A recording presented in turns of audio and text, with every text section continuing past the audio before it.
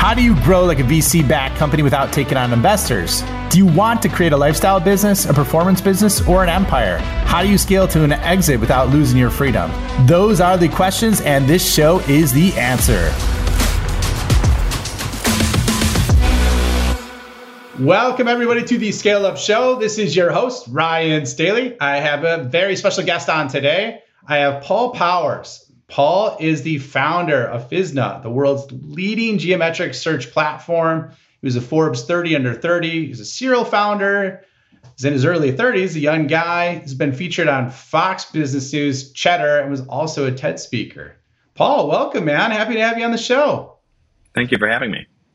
Yeah. Quite an impressive resume you got there. Serial founder. So I always like to start things off with a quick rundown. And so I'm going to fast fire 4 questions at you. Just love you to quick answer. And then I want to get a little bit deeper into you and your story and your journey. So what's your current go-to-market strategy? We are a SaaS first company. So we have a SaaS platform that is essentially just enterprise SaaS. So companies pay us on an annual recurring basis for seats and licenses of our core tool called FISNA. And we have a consumer product called Things, which is available to the public. It's free. But there's a connector between the two, which is something called Things Workspace in beta, and that works as our bottom-up funnel. So there's enterprise top-down sales and then bottom-up from both from SaaS, but in this case from the consumer side. I love that, man. I was just reading that. So you got the product-led growth compounded with the enterprise growth as well, right? Correct. Awesome. Team size. What's your team size? 74. Okay. And then can you give a quick description of your solution? I know you highlighted it. In terms of how it's set up, but just really quick understanding about what it is, what it does, the outcomes it produces. So what it is, FISNA is short for physical DNA, and what we're able to do that's really unique is take data or take 3D models, so representation of a physical part, turn that into code so computers can understand it just like if it were text, for instance, and we can show you how parts are related. We can show you but we make predictions based on how they're related, and we can search on them based on how they're related. So the common use cases for them, so how it's used. Number one, first and foremost, it's to make engineers more productive. So your average designer, whether they're in mechanical engineering or animation, they're probably only about roughly 1/5 as productive as your average software developer. And the reason why is they don't have copy-paste. They don't have reuse. So we eliminate that problem for them. After that, and a lot of companies will expand that into supply chain. So because, amongst other things, they have so many duplicate models, they very often are ordering the same part unknowingly from multiple vendors, which means that their supply chain's not resilient, but also means that they're spending way more than they need to. They're ordering 30 parts from 30 companies instead of 30 parts from one. They're not getting the wholesale value, and they're not getting the best price. So we eliminate that problem. And thirdly, it's after the part's actually been made, and it's in the real world physically, not just the design. People have the question still remains, what is this and how does it relate to everything else? So we've developed tools such as 2D to 3D. In other words, take a picture of something in front of you. We'll identify what that is very specifically, not just the category, but down to the exact part number, alternatives to it, how it can be used, and even predictions such as which part might be the right replica or alternative to that part. So those are the main use cases. And within the consumer platform, in addition to being able to just, the general search capability, a lot of people are now using it as a platform on which to collaborate, because the ability that we have to show changes between models within a tool that we have in beta right now called Things Workspace, they essentially have something that's like a GitHub, but for 3D. So it's the same core technology, but it allows them to iterate and work together regardless as to what their core tool is. If they're using CAD software to develop something for mechanical engineering or for a mechanical reason, or if they're designing something for the metaverse, let's say, or they're using Blender or something for animation, they can work together and actually have overlap between these models and do it in real time. And I know that's a lot of things, but the primary use case really is being able to search geometrically for a model with a model to promote part reuse. That is so cool. So there's a lot of different ways we go down and drill into that deeper, I think. So have you watched the Book of Boba Fett at all? Have you watched that series at all or no? No, I have not. It's on Disney Plus. My son likes it. It's from The Mandalorian, like a spinoff of The Mandalorian. And so what I envision when you were talking about like look at a part in real time, see where it is, collaborate. One of the things he did is he had a droid look at, it was like a speeder, basically an aircraft that they had, and he would scan it, and he's like, what part do I need? And then he would pull up the part that he needed that would fit in there. Is it not like you're building droid planes or anything like that, but like that kind of concept where if someone needs a part for something, they could scan it, look at it, and then pull it up? Or am I way off beat on this? No, you're correct. So you'd be able to search the way that Fizna is designed is to allow you to find anything with whatever input you have. So if you have a picture, a 3D scan, another model that's already designed, or even if you don't have any of that and you just have something that you can describe, maybe it's not even in front of you and you have to abstractly search for it. Well, we can make it easy to find that part because of predictions. So you might not call it what the part number is called or even anything that's in it, like anything that's a keyword for it. But you might, let's say that you'd looked for part XYZ. Well, we know that part XYZ, the part that you're referring to, also has a counterpart called, let's say, ABC, that is either identical or extremely similar. And we can show you, hey, you have alternatives here, right? You can use either one of these. And if there are differences, we can show you where they are and how that affects how you would use them.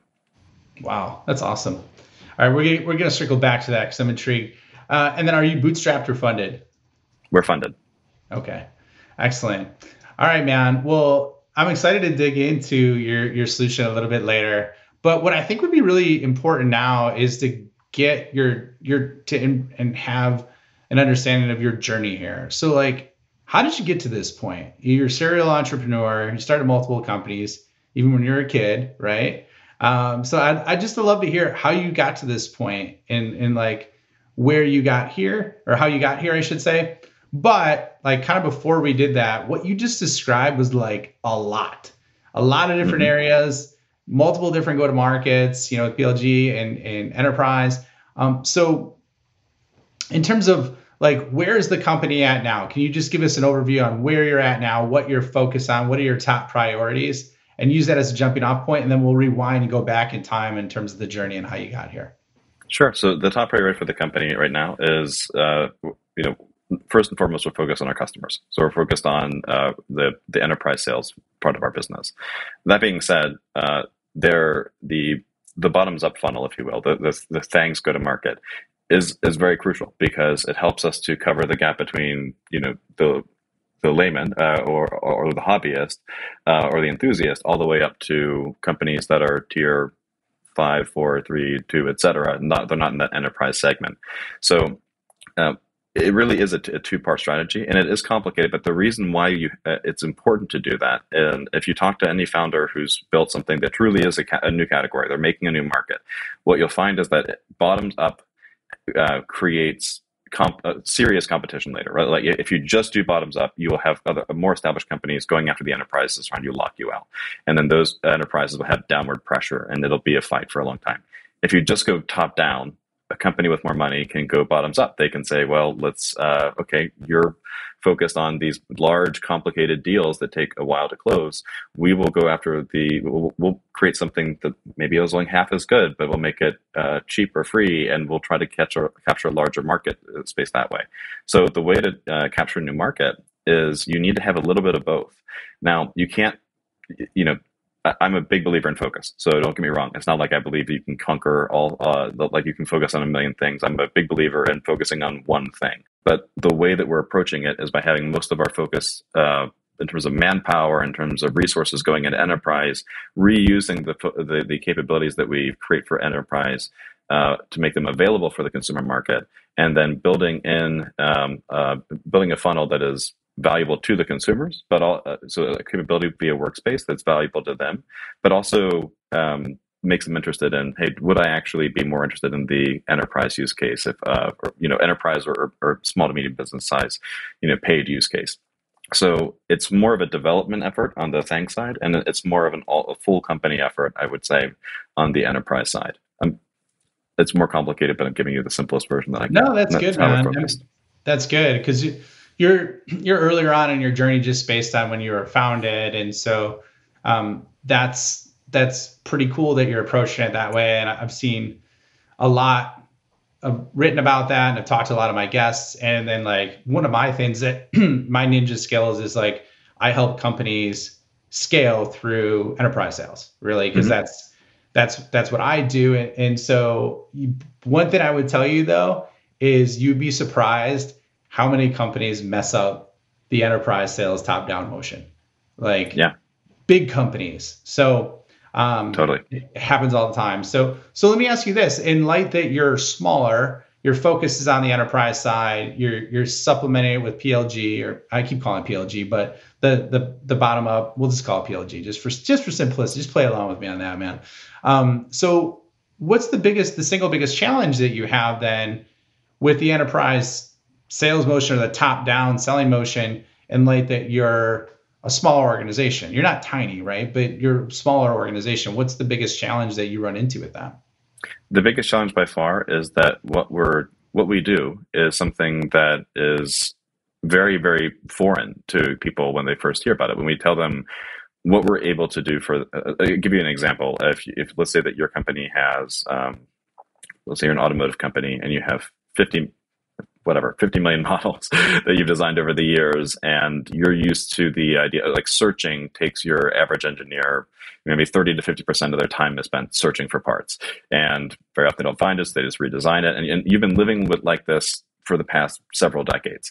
And there are tools that you've spent a fortune on that are supposed to help you just by making it easier to tag a part so that maybe it's easier to find it. And you're talking about very small percent increments in value. Then someone comes along and says, okay, all you need to do is run all these models through this tool, and everyone will find everything all the time.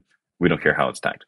It sounds like it's too good to be true. It sounds unrealistic. And the question that they come back with is how. The way that CAD works, or the way that these 3D models are built, wouldn't allow that, right? If we were to use just how if you use the CAD tool's own program to which is basically step-by-step instructions to put together a 3D model, you can build the same 3D model in 50 ways. So how can we possibly search that effectively? And the answer is we don't care about that. We do it very differently, and the outcome is that we can find all parts that way. So what we find when we go into these companies is that everyone loves the concept. The biggest question we get is that real? So part of our process is not just to demo something, because we could be, as far as they're concerned, how do they know that that's real, right? But to invite them to send us whatever models they want, they can be their own models. If they're worried about sending a company those models without, having a contract in place, they can send models they found randomly or designed just for this. And we'll show them live what we're capable of doing. And that typically gets us past that hurdle. But very often in a big enough company, you're not doing that demo once, you're doing it several times, because you have to show, the main contact that it works. They tell their friends and they don't believe that person, so then you have to do it again. And so that is the biggest challenge, is that something that people, the problem is dramatic. It's a huge issue, and and an extremely costly issue for these companies. But it's not something that it sounds too good to be true. And it's not something that is easy for them to believe without seeing it. To be totally honest, that is the number one problem. Being a smaller company, sure, we're dealing with CAD models, which is like one of the most valuable assets a company has. So yeah, that is also a concern. They have lots of questions about security, but that's not really a blocker, because we can overcome that very easily. It really just is getting them to believe that we can do what we say we can, which is easy enough to prove. Well, that's good that you have a proof mechanism that's super easy. Do you are the deal sizes on average over 6 figures for like those type of companies, or? It depends very much on the size of the company and the number of people, models. I mean, there are variables that come into play. Yeah, because and here's where my head was going with that. Like the number one. Do you know what the number one fear is when someone's making a 6-figure plus decision? Like on the buyer side, you know what that number one fear is? Making a mistake. Yeah, not just taking it one step ridicule from their peers. Well, they're afraid they're going to get fired. That's what I mean. Yeah, exactly. Yeah. I mean, it's that mistake, but it's that like mistake with like a saber-toothed tiger sitting next to your head. Like, I'm going to get fired if I mess up on this, right? So precisely. Yeah.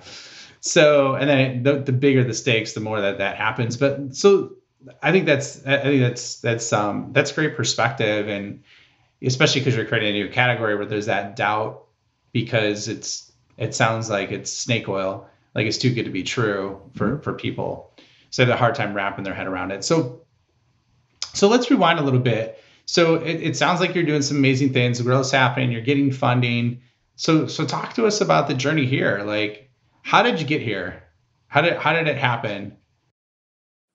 So, as you mentioned, so the serial entrepreneur thing, I grew up homeschooled, and so and I was a very independent person from a very young age.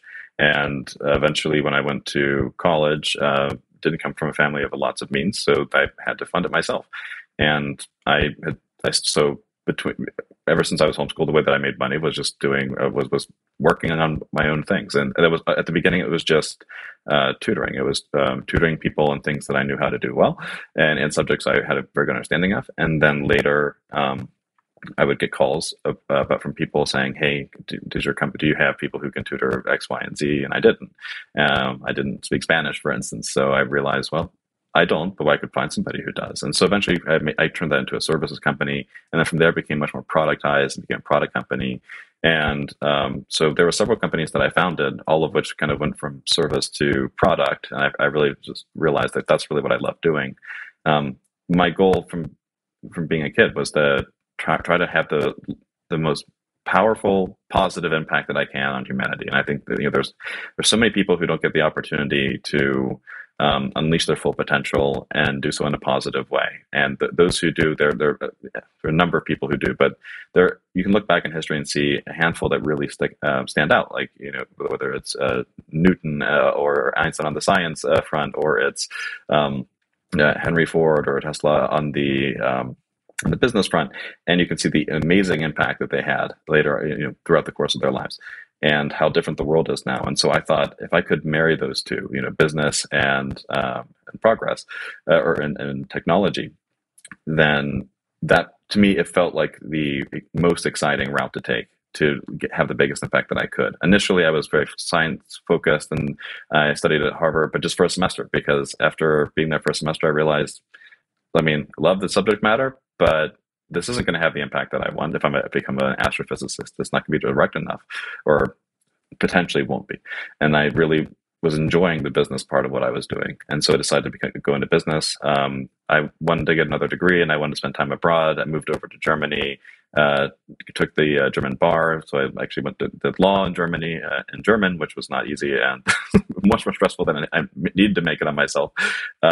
All the while looking for the right thing, the magnum opus, if you will, that I thought that would be the right thing for me to focus on to have that impact. And the idea for FISNA came from a problem I ran into in law school, which was my focus was patent law.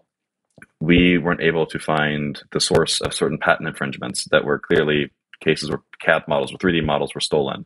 And although we could do that with pictures and music, and we had, and plagiarism, that wasn't possible in 3D. Did research into the technology that was available at the time, tried out everything that had the word geometric or shape or 3D in it anywhere, and none of it really worked. It wasn't actually using 3D. It was basically just trying to learn from the metadata or maybe picture recognition, but it just was not effective at all. And so some of the principles that I remembered from back when I was in the science area, when I was in astrophysics, helped to inspire a different way of thinking. And then eventually that led to the algorithms that made FISNA what it is. The use case, though, when we brought to market was, I actually thought that we had failed, that I had gone into debt, and we didn't raise money at the beginning. It was all personally funded. I thought that the whole thing was a failure when I went out to this big conference where I talked to hundreds of people about what we could do, and I promoted the use case at the time was protecting intellectual property and finding a way to monetize that by giving people rights on that, which could be verified through the image or the part recognition. And they kept saying, "That's interesting, but if you can do that, could you help us with something else?" And I knew at that point in my life already, like, hey, you got to focus. You can't do all these different things. And they're just geeking out with me. This is a weird reaction to have, but it's not helpful. But then the phone started ringing more and more and more, and the use cases kept building up. we realized that we had both a huge opportunity and a huge risk at the same time, and that is that FISNA it bridges a really major gap. It's bridging the gap between what's physical and digital. It's kind of like taking software from binary to trinary, if you will. It gives computers a way to think in true 3D and do all perform all the same functions they can in a two-dimensional space, like with text, in a three-dimensional world, in a physical world. And that meant that there were hundreds of applications.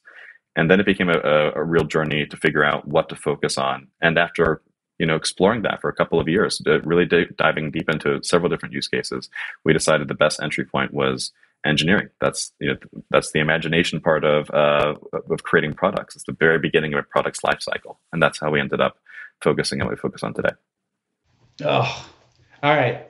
There's a lot of questions I have after this. So I love that story, and so I'm going to fire some of these at you. So when you're looking at, you said the algorithm that created your solution was based on first principles in astrophysics. I read Ray Dalio's book on principles. You hear Elon Musk talk about first principles. What were those first principles? Like, and what I would say is, let's give the third grade level, right? What you're going to talk about. If it's super complicated, but yeah, like what were the first principles that really you're like, hey, I can apply this here over there? It wasn't a copy paste from astrophysics into FISNA by any means. It was just inspired by it. If you think about, imagine that you're a space traveler, right? You're out in outer space, you're traveling around. Well, space is obviously not two-dimensional. It's not flat. This is three-dimensional. So a 2D map wouldn't do you much good. Constellations aren't going to help you very much, right? So you'd have to build a 3D map. Well, if you have this infinite space around you, how do you know where you are, right? I mean, what's the point of reference? So the way that you would do that is you would essentially create neighborhoods. Well, I know that these stars or galaxies or what have you, and this relationship to another, they essentially build these neighborhoods. They build this pattern throughout the universe, and that's how you can navigate. The way that that's kind of was the very small concept that inspired FISNA in a very simplified way. The best way for me to explain how FISNA thinks and how we got there was, instead, obviously we don't have a universe in every part in the world, but the analogy I like to use, and maybe this makes sense, maybe it doesn't, but it seems to more often than not. Yeah. If I were to take my coffee mug here and I were to, instead of it being made out of metal or ceramic, it'd be made out of glass. Ice. It was frozen water, just ice. And you'd be able to see, at least with an electron microscope, all of these small fractures and crystalline structures everywhere. So just imagine if those crystalline structures were always there in the exact same way, under the assumption that, to the extent that that part is the same shape and size.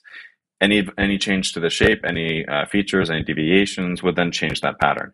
If that were the case, I could take this coffee mug, I could throw it against the wall, pick up a random piece of the coffee mug, and by inspecting the crystalline structure that I happened to pick up, know exactly what that was, where it belonged, and I could put the coffee mug back together again mathematically, right? Obviously, there's a lot involved in that process, but that is essentially how we're thinking. We're truly creating a mathematic signature for every part that exists, and that's why we use the analogy of DNA, because it's all about how things are related to each other. That's awesome. I love that. Super involved. I love it. Okay, so going forward a little bit now, and I love bringing physical to digital. I love that concept. So you mentioned you researched it, and a lot of different use cases and applications, and years, you said, a couple of years, and then you decided on engineering and CAD. So like, why did you know that was the route you should go? Did you look at the TAM? Did you like, how did that, like, why was that where you stuck, and decided to roll with? It was not immediately a clear and obvious decision. And I'm a big believer in focusing on one thing and then doing it really well versus trying to do everything for everyone. At the same time, I'm a big believer in adaptability and listening to what the market's telling you. So the reason it took us a while to get there was because it's not like we were just sitting around thinking all day. We were proactively going and selling. At one point, it was inspection automation or quality control, things that we knew our software could do really well.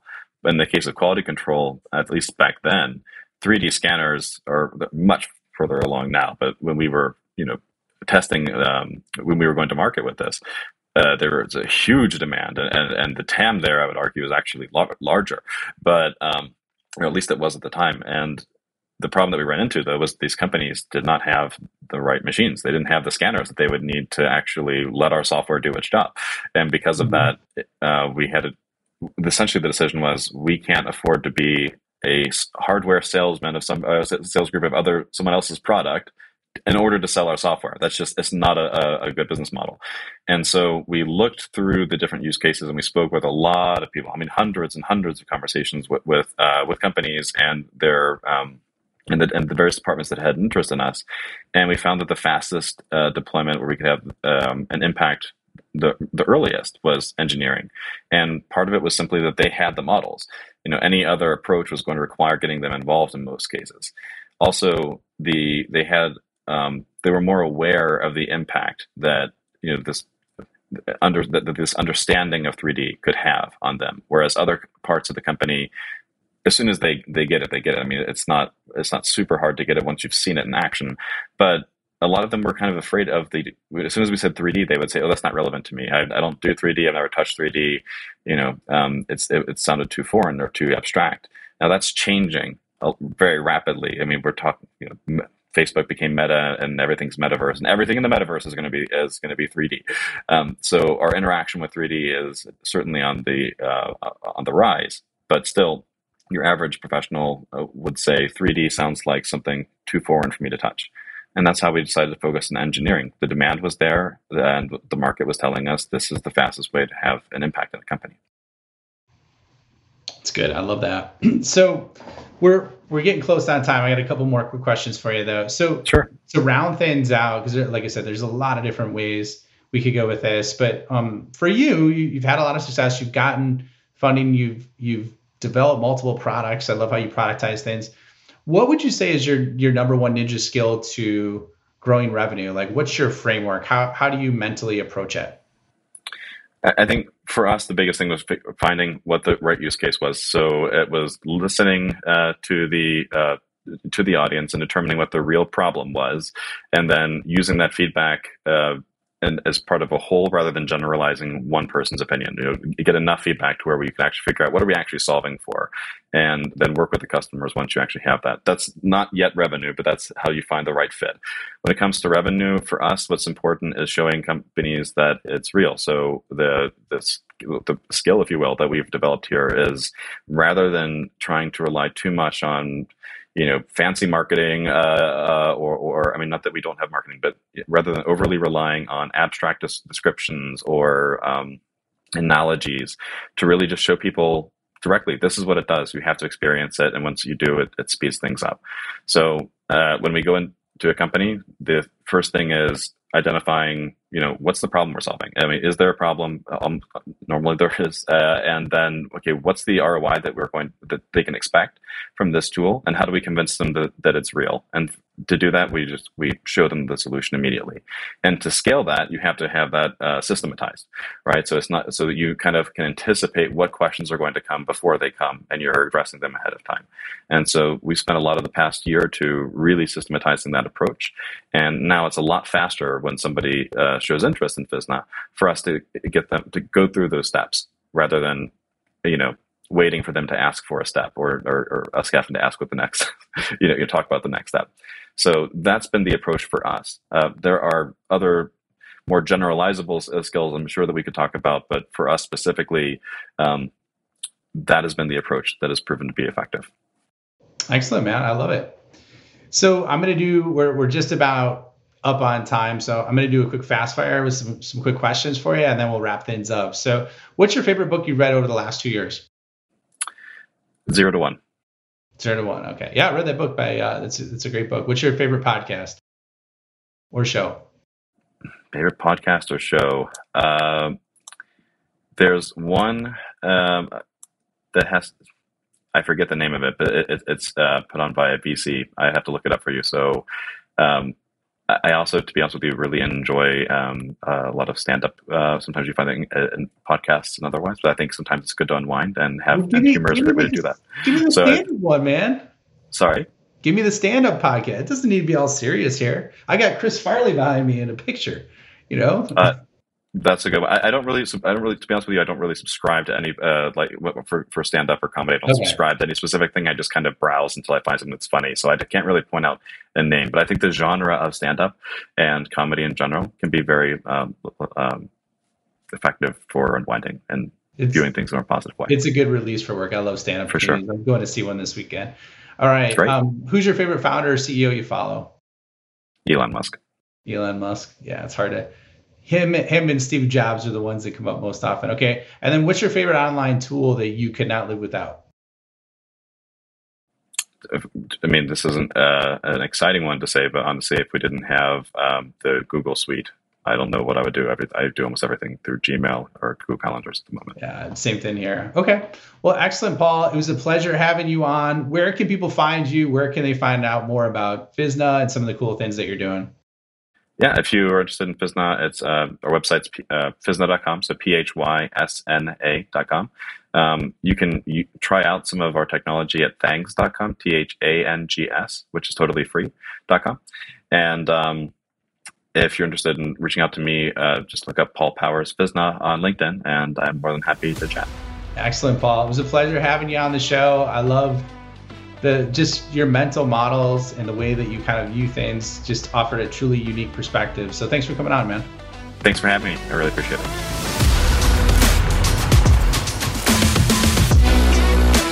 Thank you for checking out the Scale Up Show. My mission in life is to help founders and revenue leaders avoid all the pain and suffering in revenue growth so they can flip it and create a life of their own design. So if you enjoyed this show, please like, review, share it on social, and more importantly, just share it with a friend. Share it with someone that you think could learn and benefit from what you heard on today. But the more we get the message out, the more people we could help, the bigger the impact we make, and the bigger the community gets, which helps everybody. So once again, thank you for being a loyal listener. I appreciate you and look forward to seeing you on the next episode.